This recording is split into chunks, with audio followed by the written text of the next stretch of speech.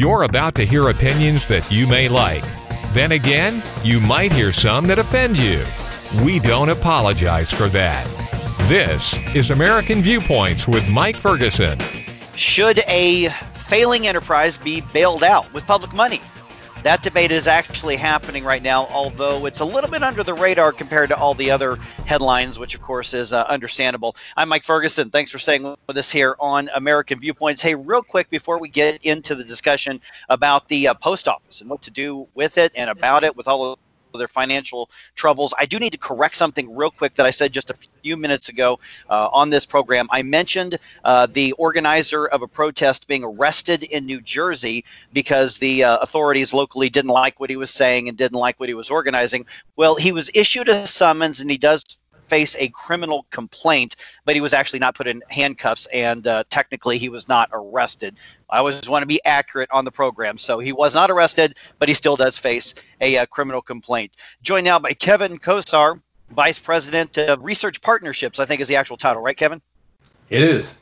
At the R Street Institute, and a recent op-ed or essay that you wrote kind of caught my eye, and you can find it at rstreet.org, and don't worry, we'll give out that information a little bit later here on the program, and it's just called "The Postal Service is in Deep Trouble. Here's One Way to Get It Out."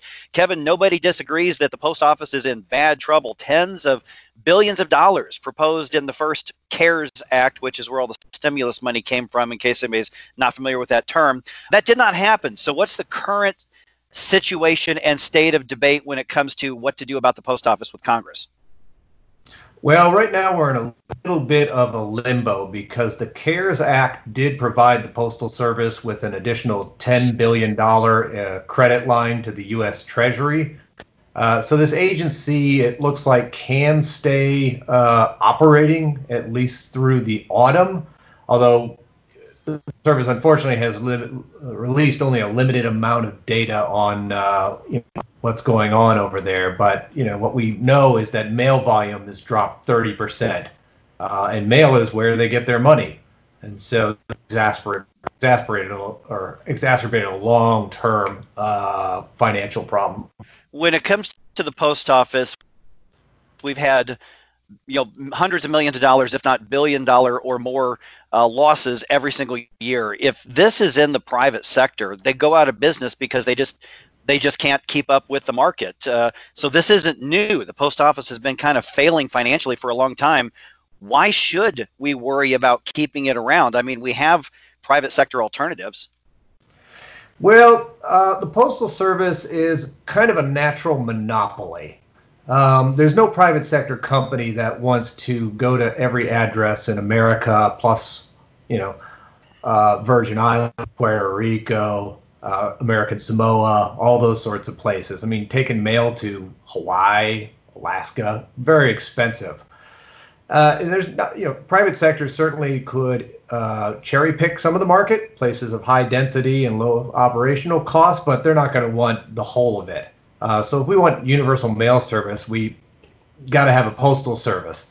And another reality is that tens of millions of Americans vote by mail for a variety of reasons, whether they're mobility impaired or they just simply prefer not to be forced to march to a polling station.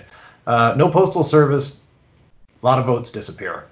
Let's talk about what you're proposing right here. One of the big ones, and just about the post office, when it comes to public sector pensions, that's maybe one of the more under-discussed financial tsunamis affecting the whole country. But you're pointing out that this is a big problem with the post office in particular. What's that mean to taxpayers who may have to buy this out? Well, it's a good news, bad news story. The pension portion of the equation is not bad. The Postal Service has done a pretty good job of funding it, but retiree health care benefits, these promises that Postal Service has made to postal workers to pay a significant portion of their premiums when they retire, that is radically underfunded. And what I want to do is avoid a government bailout. And there is a good bill on Capitol Hill that would keep the U.S. taxpayers safe. And basically what it would say is, you, the Postal Service, you have $40 billion in this retiree health care benefits fund, you could take a portion of that and put it in the stock market. Because right now it's all sitting in U.S. Treasuries, which get super low interest. And if you just leave it there, it's guaranteed to go bankrupt. What's the opposition to that, if any, that you can tell?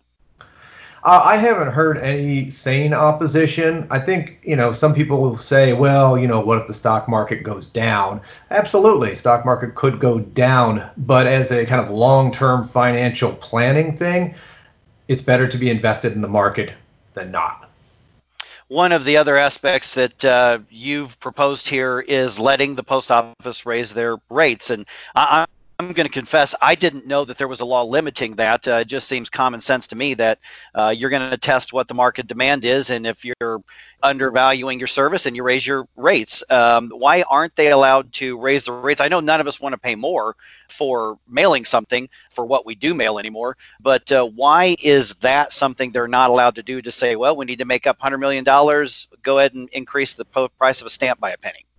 Yeah, the Postal Service, most of what they carry, your standard paper mail type stuff, is under a rate cap. So the Postal Service can only raise prices at the consumer price index, basically inflation. And we've had very low inflation for many years. And the idea was that, the Postal Service is a natural monopoly. And monopolies tend to engage in predatory pricing. And so, you don't want to just turn them loose to be able to price at whatever levels they please. But on the other hand, we know the Postal Service is an expensive business to run. I mean, human capital, like the people who work there and their healthcare costs and their compensation, that goes up more than the rate of inflation. And so that's creating a structural deficit. We're visiting with Kevin Kosar from the R Street Institute. The name of the article is just simply called "The Postal Service is in Deep Trouble. Here's One Way to Get It Out." Kevin, this may be projection. I'm just talking personal experience. If I need to make sure something important gets to my mom's house or gets to a business or something like that, I will take it up to UPS. I've had too many problems with the post office not delivering. Is part of their problem simply market response, with the market not wanting to use their service? Yeah, to a degree. I found myself in the same situation. I think one thing that frustrates me greatly is that for we consumers, when we try to send a parcel with the Postal Service, we don't get anything close to real-time tracking. I mean, you go and you look at the website, try to track your package, and like a day goes by and there's no updates. And you're just kind of wondering. And UPS, FedEx, DHL, they don't work that way. So the Postal Service absolutely has to up their game. And one of the other proposals that you've got there, which frankly I don't have any heartburn over, I think a lot of people wouldn't, is allowing them to limit the days that they deliver. I mean, we're Monday through Saturday now. Is that required by law, or could they cut back in order to save costs? Unfortunately, it is required by law. Each year, the Postal Service gets a very small amount of money from taxpayers, and it's to cover things like free mail delivery to the blind. But unfortunately, what comes with that little bit of money is requirement that the Postal Service deliver 6 days a week.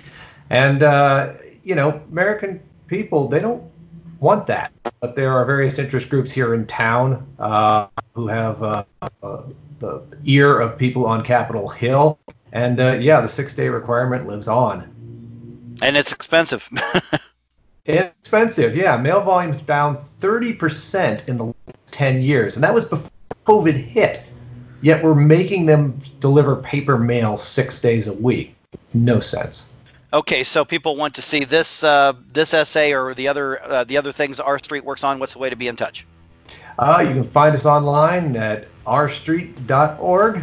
And you can follow us on Twitter at RSI. All right. Thanks, Kevin. Really appreciate the perspective on this. Thank you, sir. All right. So he just mentioned COVID or coronavirus. Have we flattened the curve, as we've been hearing it described? Is it time to rescind the government orders that, frankly, put millions of people out of work? That discussion's next, right here on American Viewpoints.